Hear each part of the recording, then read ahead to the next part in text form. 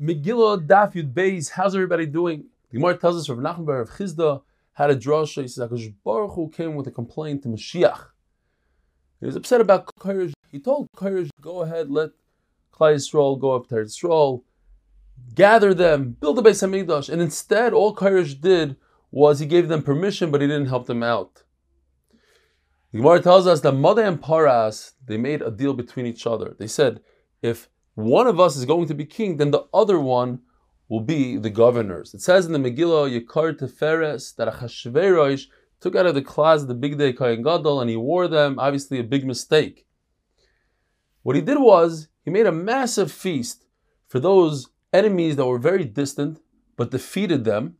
In order to get them back on his side, he made them a feast for 180 days. Some say that was Chachma, because the ones that are close to him you can make peace with at any time. It's the further ones. The others say, no, it's tipshus. First, you have to get close to the ones that are close to you in case there's a rebellion.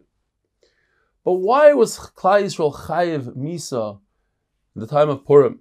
And Rav Shimon bar Yochai tells us it's because they bowed to the Avodah Zarah by Nebuchadnezzar, and because they only did it out of fear, that's why their punishment was fear. The whole story was out of fear.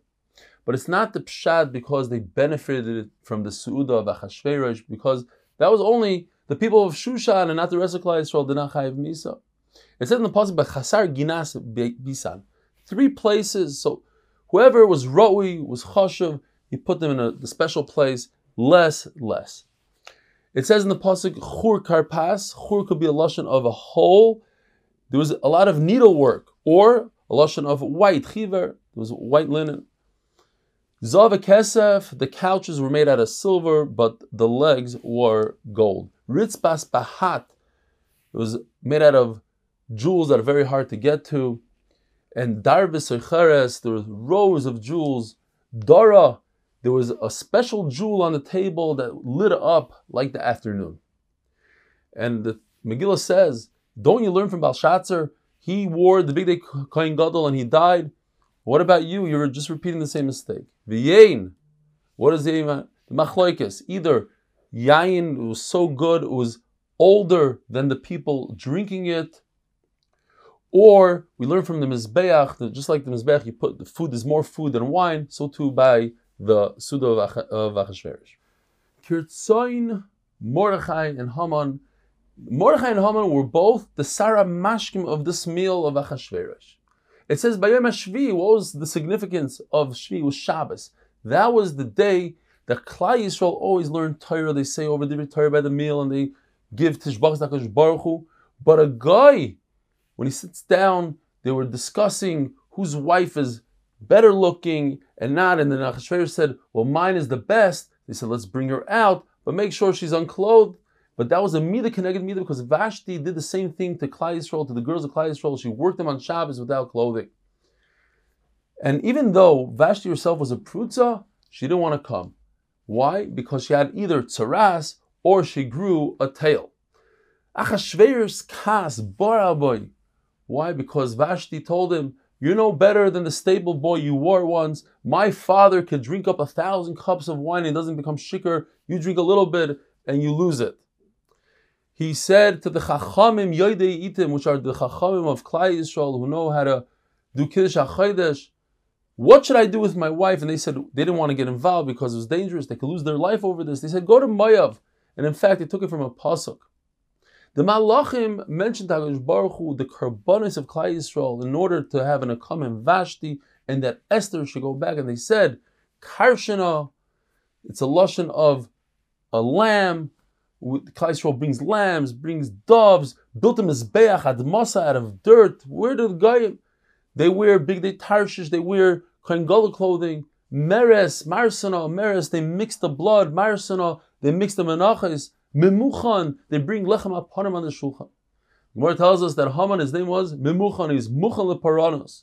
He's ready for disaster. And because he was a boor, he ran, he jumped before everybody else, and he gave advice. The Gemara tells us, if not for the first letters that Achashverosh sent out, luckily everybody thought that he's a shaita, and therefore they didn't listen to the second letters that said that you should kill the Jews. The first letter said that the man has to be the man of the house. And they said, of course, what's the chiddush? The Gemara tells us that somebody who's clever uses seichel, and somebody that's not clever. In other words, David HaMelech was clever, and when he got old, he needed a naira psula, and he said, bring one. So everybody wanted to marry David HaMelech. All the fathers wanted to bring the daughters. But by Achashverosh, he said, Vayafki pkidim, gather everybody.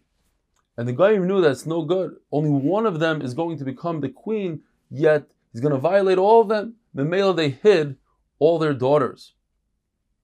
The Gemara tells us that Mordechai had different names. Ben Shimi, Ben Yair, Ben Kish.